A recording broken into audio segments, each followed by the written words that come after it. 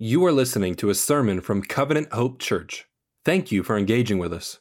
If you would like more information about our church family, please visit www.covenanthope.church. We pray that this sermon encourages and challenges you today. Good morning, church. Grab a Bible, turn to James chapter 3.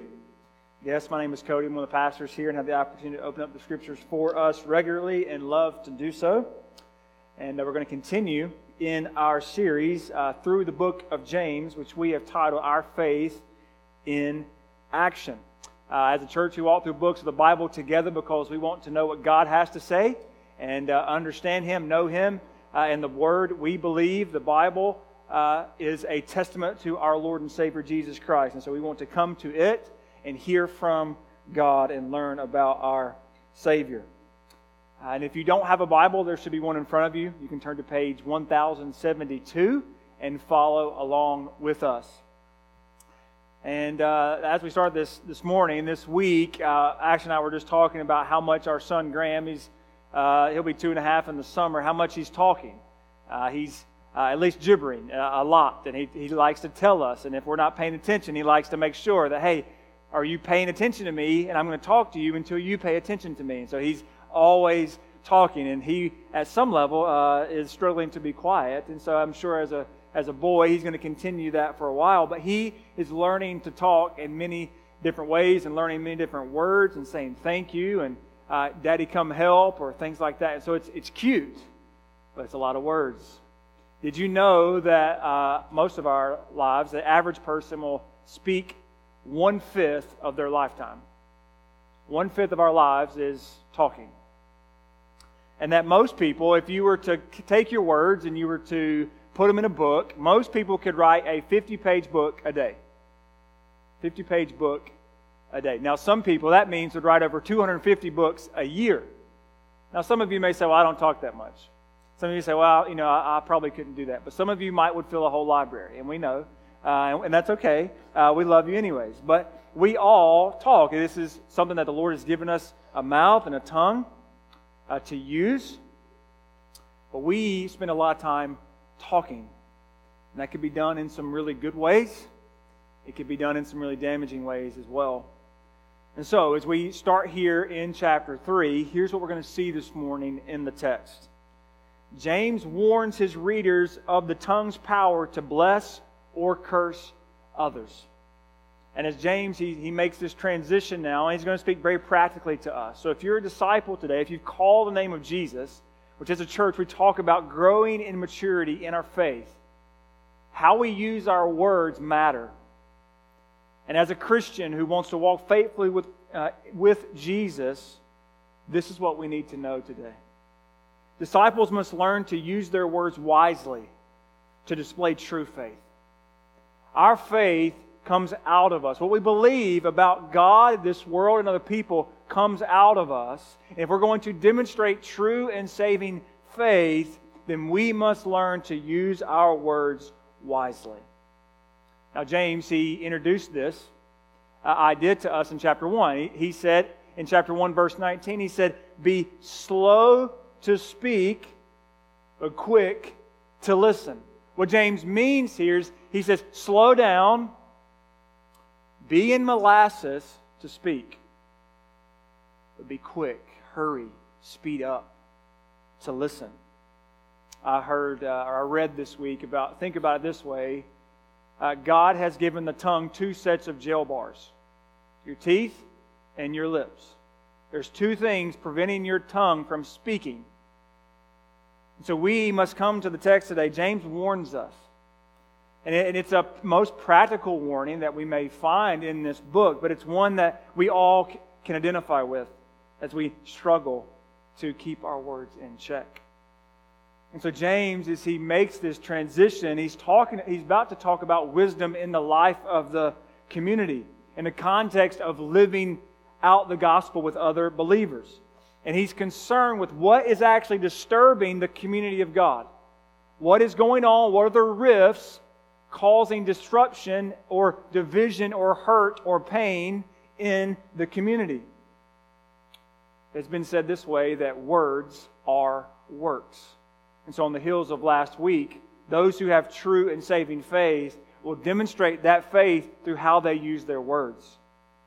An invitation into God's family means there is a design on how we should treat one another, speak to one another, love one another. And so as we walk through this text this morning, we see how we must learn how to use our tongues wisely. This is what we're going to do. We're going to ask this question. Why must we learn to use our tongues wisely? There are two things this morning, two truths that as we walk through the text, it's not going to be, we're going to walk through it a couple times to see there are these two overarching truths that James is trying to give to us. And that first one is words are dangerously powerful. Words are dangerously powerful. Look there at verse 1. James says, "Not many should become teachers, my brothers, because you know that we will receive a stricter judgment. For we all stumble in many ways, and if anyone does not stumble in what he says, he is mature, able also to control the whole body." Our faith is something that's handed down to others. Right? Paul says to teach faithful men who will teach others also. And so our faith is handed down by words. We have a message of words. And we must be careful in how we hand that faith down.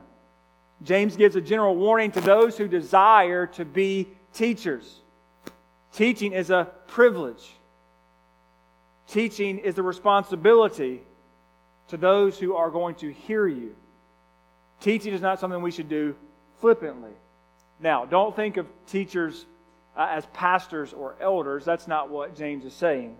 Remember, this was in the early parts of Christianity. This is probably the first letter written to the churches.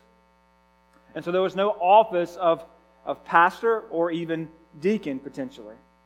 And this would have looked like more like the Jewish tradition in their culture and how they would have lifted up teachers, those who would have expounded God's Word, most likely the Old Testament.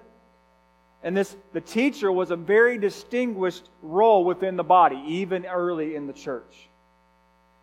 But it's also an opportunity for those who are teaching to sin more easily with their words.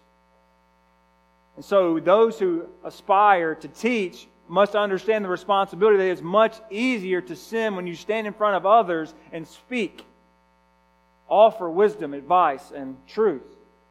But those who are hearing, maybe say, well, I don't aspire to teach. Well, that's fine. But if you listen to others daily. And we must be careful who we listen to. We must be careful who we listen to. Why? Why is this responsibility of teaching so heavy? And why should we be careful to listen to those that are placed in front of us? Because we, all believers, know that there's a stricter judgment for those who teach. Now, this judgment isn't negative. It's not that we're going to have a stricter penalty, but it is more of a responsibility. There is a judgment for those who teach.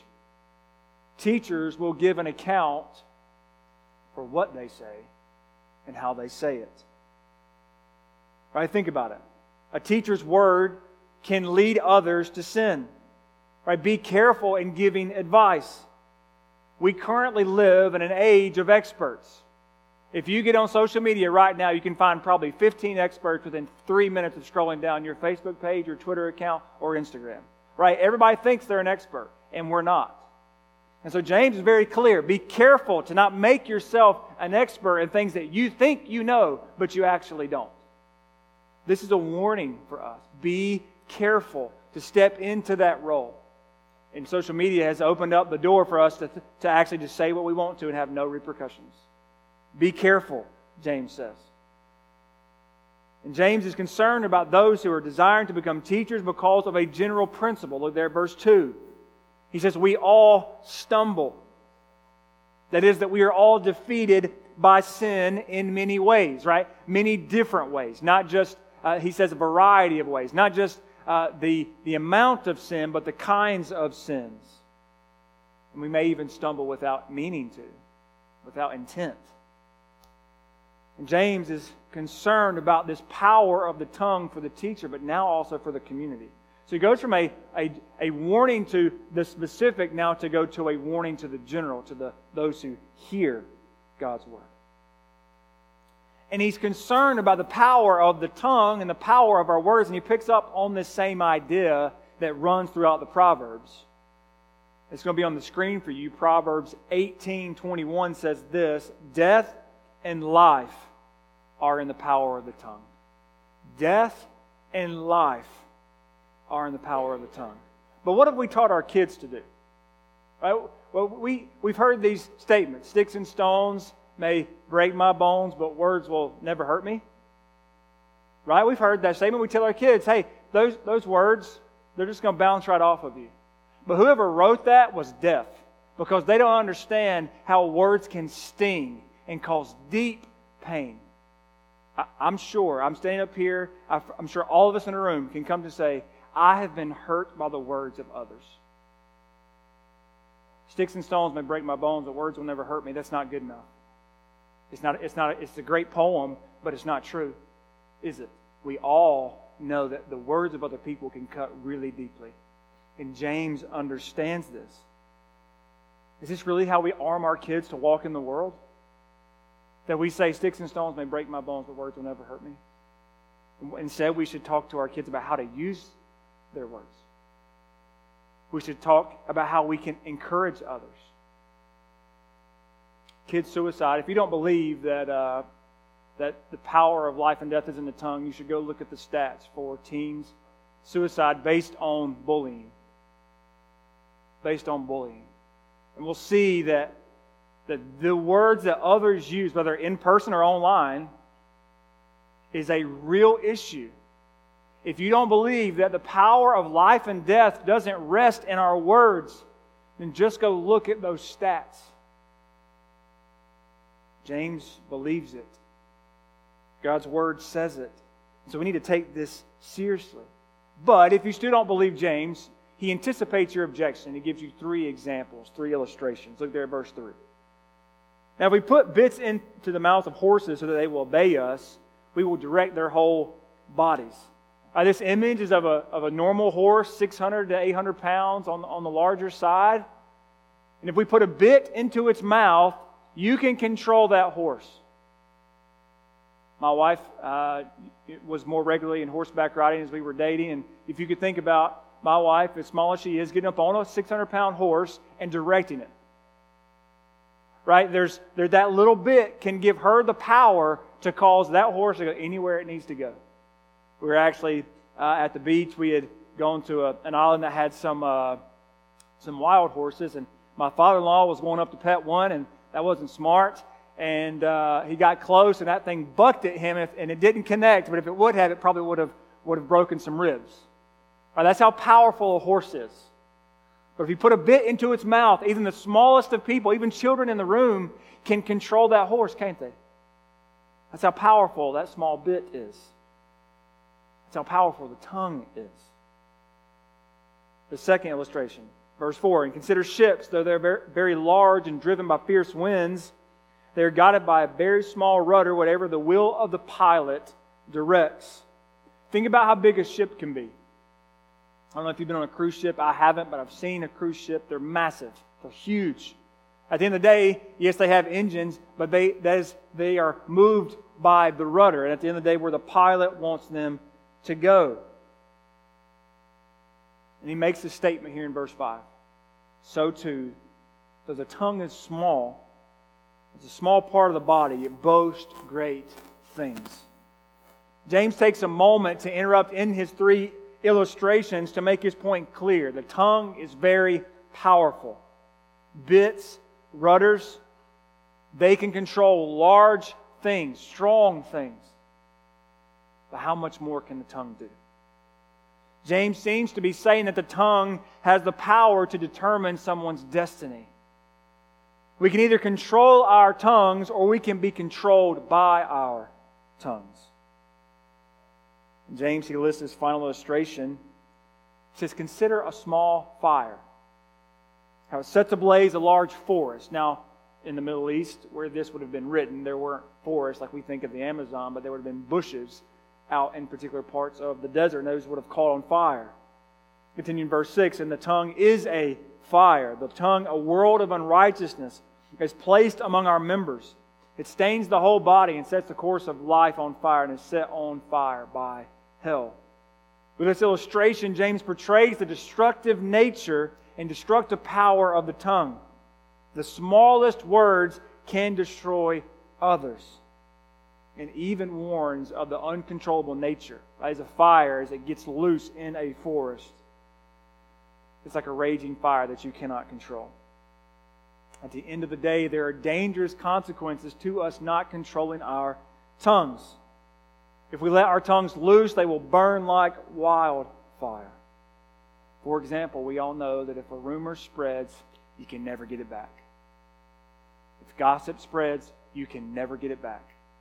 And it will spread like wildfire, and you will never be able to catch up to it.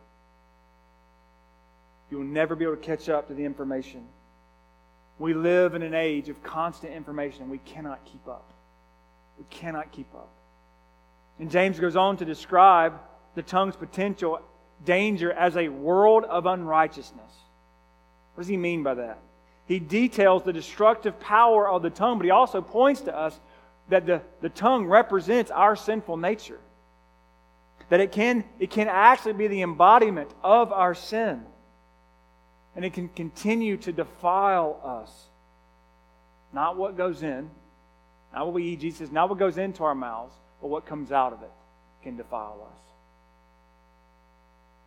No other part of our body can wreak havoc on a godly life than our tongues, can it?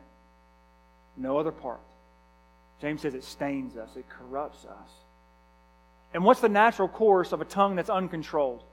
James said it's set on fire and set on fire by hell. The natural outworking of a destructive mouth is ultimately to be burned up by hell. Why? Because that's where the father of lies is. That's where his destiny is. That's where he is confined to. Because in this is just a natural outworking of a tongue that's not controlled. That it will be burned up by hell. It will be judged. I want you to think about the immense potential that the tongue has. Think about the greatest movements in history. How did they start? With rhetoric, with words. Some of the most horrific things in history have started this way. Atrocities, hurtful things. Think of today. Think of abortion. What's the rhetoric? It's not a baby. It's just a clump of cells. It's not a baby, that's a woman's body. It's not a baby, that's a woman's choice. Right? It's not a baby anymore, it's an it. You can do anything you want to an it, right? Once we dehumanize it, then there's anything we can do. It doesn't matter anymore. Words matter. Words matter in how we talk about things. Our words matter deeply. You can redefine reality at some level by the words you use. And we've experienced this in our own culture. We've experienced what it looks like to use words to create extreme damage in our lives or in the lives of others. And James, he continues in this vein of thinking how dangerously powerful the tongue is. He says, every kind of animal, in verse 7, every bird, reptile, and fish is tamed and has been tamed by humankind. But no one can tame the tongue. It is a restless evil full of deadly poison. James explains that since the tongue is powerful, then it's difficult to control. James uses an example from the Bible. He's pulling from Genesis chapter 1, particularly in verse 28, to sum up the entire animal kingdom, these 4 different kinds of animals. And he says that they've been tamed. We've domesticated them. We've built farms and roads and cities. But in deep sarcasm, you can tame all of that, but you cannot tame your tongue. You can tame lions and bears. You can build homes and roads, but no one can control their tongue. So should we give up? So should we just say, don't worry about it? No, of course not. Of course not. if we want to learn to use our words wisely, then we must consider what our words say about our spiritual condition, our spiritual process, and what our faith actually is. And is our faith changing us? So not only is this truth that words are dangerously powerful, also words demonstrate our progress. This is the second truth this morning. Words demonstrate our progress. Look back at verse 2. For we all stumble in many ways. If anyone does not stumble in what he says, he is mature, able also to control the whole body. James explains that maturity is demonstrated by controlling our words. He says that if anyone, that's anyone in the community of God, in the church, God's family, does not stumble in their words they use, this would include anything they speak, their tone, their being slow to speak, they are mature if they can control that. Some of your translations may say perfect. He is perfect. James says that a disciple is mature, they are complete, they are whole, they are consistent when they are controlling their tongues. That is, keeping our mouths in check.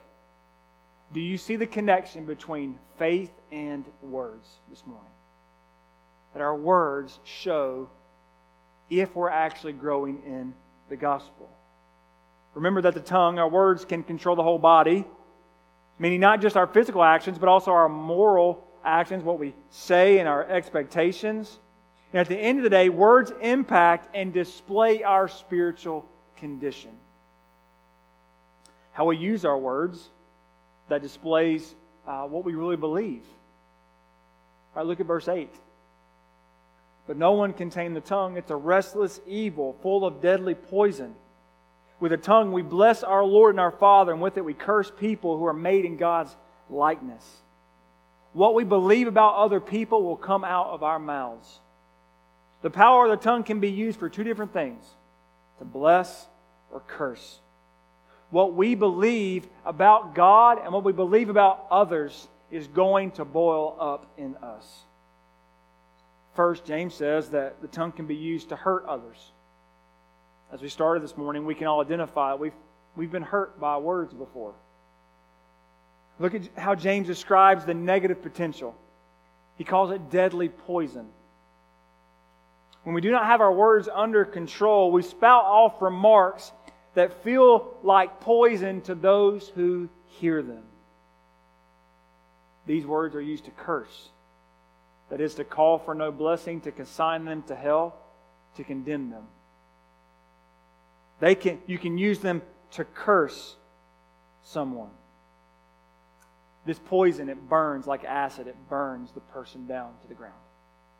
It eats at our hearts if we're not careful. Think about the jokes that we tell, the things that we say in those jokes just to get a laugh. Be very careful. Right? We tear down others for a multitude of reasons. Maybe it's as simple as maybe you won't say those things. Maybe it's as simple as, I'm not going to celebrate what you enjoy. Hey, I got a great promotion. I don't know. You're not going to have a whole lot of time. I'm not sure you should do that. Or, someone gets a new truck. Brother, I don't know. Was that a wise purchase? Right? Instead of maybe just come out outright saying it and actually speaking poison, you're like, I'm just not going to celebrate with you. I'm not going to let you have that victory. I'm not going to let you enjoy a good gift or a good job. Right, so how are the ways that we use these negative words? How do we use these words to tear down others? We've all done it. If I asked you to raise your hand this morning, we would all feel more comfortable because we all are sitting here thinking, yeah, I've done that before. In an argument with your spouse, in an argument with your kids, in an argument with a coworker about somebody else, we've all done this.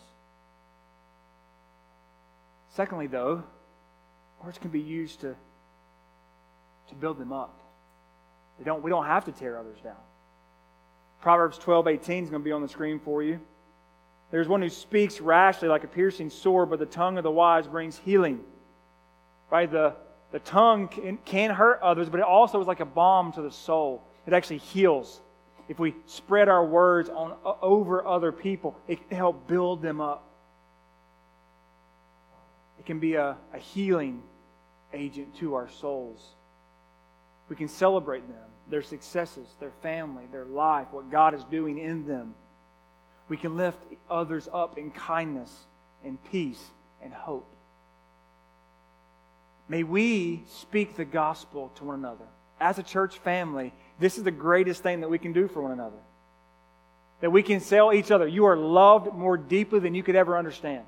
Yes, you're more sinful, but more loved than you could ever understand.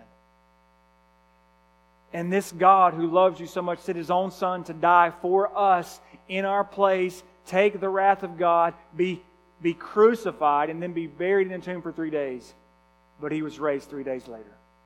We can lift each other up by speaking the gospel, that we have a Savior who reigns on the throne. The songs that we just sing, which, by the way, it's so beautiful to stand up here and listen to you sing. It's so encouraging. And you not only are praising God, but you're also encouraging each other to sing. The louder you sing encourages the softer voices in the room to sing louder, to speak the truth that we have a King who is King of kings and Lord of lords. This is what we're able to do, encourage one another. But also, what this means is we got to speak the truth. Not speaking the truth is not kind. It's not well-meaning. But the question we have to ask today is, do we have deep enough friendships to hear the truth? To speak it and then hear it? Do we have enough of a friendship to receive it? We call this invitation and challenge. It's not just that you should just walk up to somebody and challenge them as if you have no relationship with them. But it's that you are invited into their lives both ways, and then you can say, hey, I see you stumbling here. How can I help you in that? We also need to encourage one another. I don't think there's a person in the room that would raise their hand and say, I don't need more encouragement today. I got plenty of it. None of us in the room would say that, would we? Most of us say, yeah, can I like get a text message every day? Can I get a phone call? Can someone write it on my car? Like, I need more encouragement, right? That's pretty normal for us. That we need these words of encouragement. And I think it's a good point for us, a good time for us to examine our words. How do you speak? How do we speak to our spouses? Husbands, do you lift up your wife? Do you encourage her? Do you tell her you love her? Wives, do you use your words to show that you care for your husband and your home and respect him and love him? Or do we find opportunities to cut down? In that argument that really doesn't matter, that expectation that wasn't met. Instead, can we use our words to build up? Parents, how do you speak to your kids? If you lose control of your mouth, what good and right do you have to hold your kids accountable to the same standard? That'll sit really deep, won't it? It's hard. It's hard. This week it was a long week doing different things, and Ashley was tired, and Graham just wanted her. And I can just remember, which I was able to grab him, hold him, but I can remember in that moment just wanting to snatch him up. I felt that in me. How do you speak to your children? How do you start the day? How do you end the day? How do you love them and build them up to be who God has created them to be? The kids, how do you speak to your parents today? This week, have you responded respectfully? Have you done what they've asked? Have you listened to them? This is right for us to hear this. Kids, teens, if you are a believer, these words are for you too. You're called to hear God's word and respond. This is a simple way that you can do that today. How do you speak to your parents when they ask you to do something? How do you care for them when they have been providing for you in different ways? It's a great opportunity for you this week to take some time and think about, how do I use my words? How do I use my words? The question, though, is how do we control the tongue? These are all great things, but Are we just to like, hey, we just got to do better, be better? No. We just have to memorize the right things to say? No. We must go deeper than our mouths and get into our hearts. Luke 6:45 says this: a good person produces good out of the good stored up in his heart. An evil person produces evil out of the evil stored up in his heart. For his mouth speaks from the overflow of the heart. Our words are so powerful because they flow from our very being, from the core of who we are, from our hearts. They're not just fading words, but statements that we believe. The words we use reveal what is really going on inside of us. If we're going to control our tongues, we must evaluate our hearts. We must evaluate how our faith is growing and maturing us. How do you do that? Take an inventory of your heart. Take an inventory of your heart and how it's being used to speak to others. Do you blow up in anger? Does it come out of you? I'm not really an angry person, but do moments during the week, the month, the year, you just lose it, you snap. That's inside of you. Whatever that small thing was, it's what's coming out, and that means you have an angry heart. That's what that means. Do you shut down because of stress? You don't want to talk about it anymore. Just shut down. I'm not going to talk. And it builds and it erodes. Do you question others out of anxiety and fear? Do you question your spouse? Do you question your kids?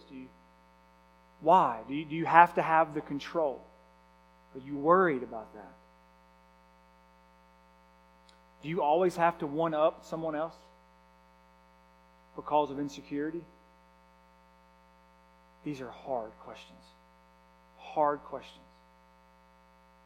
That person that has, the new best thing, hey, I got to go see Carolina beat Duke last week. Awesome. I got to come back around. Well, Carolina and Duke got beat this week. Well, that's probably good for both of us, right? But they have one thing to say, you can't let that person just enjoy something because you have to one-up them. You have the better job, the better resume. You constantly have to put that before people. I heard Matt Chandler say this, and he said that this is a great gift to us. What's a great gift? That our hearts display what's really going on.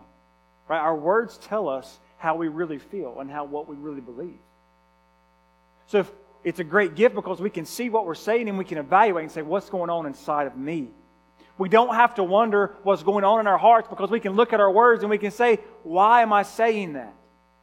What is going on with me? Why is this coming out of my heart? But again, this is where the gospel comes in. Right? We don't just come to this and, hey, we're just going to do better. No, Paul says in 1 Corinthians 4:20, he says, for the kingdom of God is not a matter of talk, but of power. The gospel of Jesus Christ is a message that makes no sense to the world, but it's the power of God for salvation, Paul says in Romans chapter 1. It may seem ridiculous. It may seem foolish, but you will never be able to learn, memorize, or control your tongue outside of the gospel. Please do not rationalize this. Well, I'm not really an angry person. I'm not really stressed out. I'm not really anxious. Don't do that today, this afternoon, or this week. Come to the gospel. We must let the gospel wash over us, dig deep into our hearts, and begin to change it. When I started this letter, I told you that James wants to build a foundation of true and saving faith. And that Jesus is going to construct in our hearts a house, a beautiful house that represents faith and life. But that takes a lot of work. And Jesus is coming in and He's knocking down walls. Right? He's ripping up the subfloor. That's what James, as a good pastor, that's what he's doing for us today. We must let the gospel remodel our hearts so that we demonstrate life and beauty and transformation from the God who gave His own life for us. So that the words we speak will reflect life, love, and hope. You can't control your tongue. You need a different pilot. Your tongue may be the rudder, but you need a different pilot. You need Jesus. You can't do it on your own. You need a new flame. You need the flame of the gospel. You need a different rudder. You need a whole new ship. You need the gospel. You cannot leave today thinking, well, I'm just going to do better. But maybe will last for a few weeks. But we'll be back in the same spot we're in today. We must let the gospel come into our hearts and build something new for us. But look there at verse 10. Blessings and cursings come out of the same mouth. My brothers and sisters, these things should not be this way. James ends this paragraph with the standard of God's community. This cannot happen in God's church. He says these things should not be this way. God's family should not be people who speak to each other and cut each other down. Instead, we should be people of blessing. We are supposed to be different. We are supposed to demonstrate the faith that we have. Again, Jesus is the standard. We sang about this morning, though He was beaten, mocked, and scorned, He did not revile. And He had every opportunity and every right to, but He did not. Jesus is the standard and also the source of our power. The gospel accounts not only detail Christ's death and resurrection, but details His obedient life. Not only is He the standard, He's the standard that God gives you if you accept the gospel. That you can live exactly like Jesus did because now you are in Christ. You have union with Him. Jesus empowers us to live this way. He empowers us to control our tongues. And to get his point across one final time, James uses 3 more illustrations. But 3 absurd ones at that. Look there at verse 11. Does a spring pour out sweet and bitter water from the same opening? Can a fig tree produce olives? My brothers and sisters, or a grapevine produce figs? Neither can a saltwater spring produce fresh water. James explains that the heart of a wise person, the person who has the gospel, who has been transformed by it, speaks consistently. Right? They are the same person. The faith inside them has made them whole. We can try to produce all the fruit we want, but the gospel must do the work in us and through us. And it is what will make our speech match our hearts. Are you the same person? Do you speak the same way here and in public than you do at home? Are you the same person? That's what James is getting at here. You can't be one thing and another somewhere else. And again, we can't just do it on our own. It would be like buy an apple tree, planting it in your backyard, and be like, you know what? I don't want apples anymore. I want oranges. I'm going to staple oranges to that tree, and I'll have an apple tree. How good is that? It's not anything. It may look good for an hour, but at the end of the day, at the end of the week, at the end of the month, those oranges, because they've already been plucked off another source, they're going to be rotting on your tree.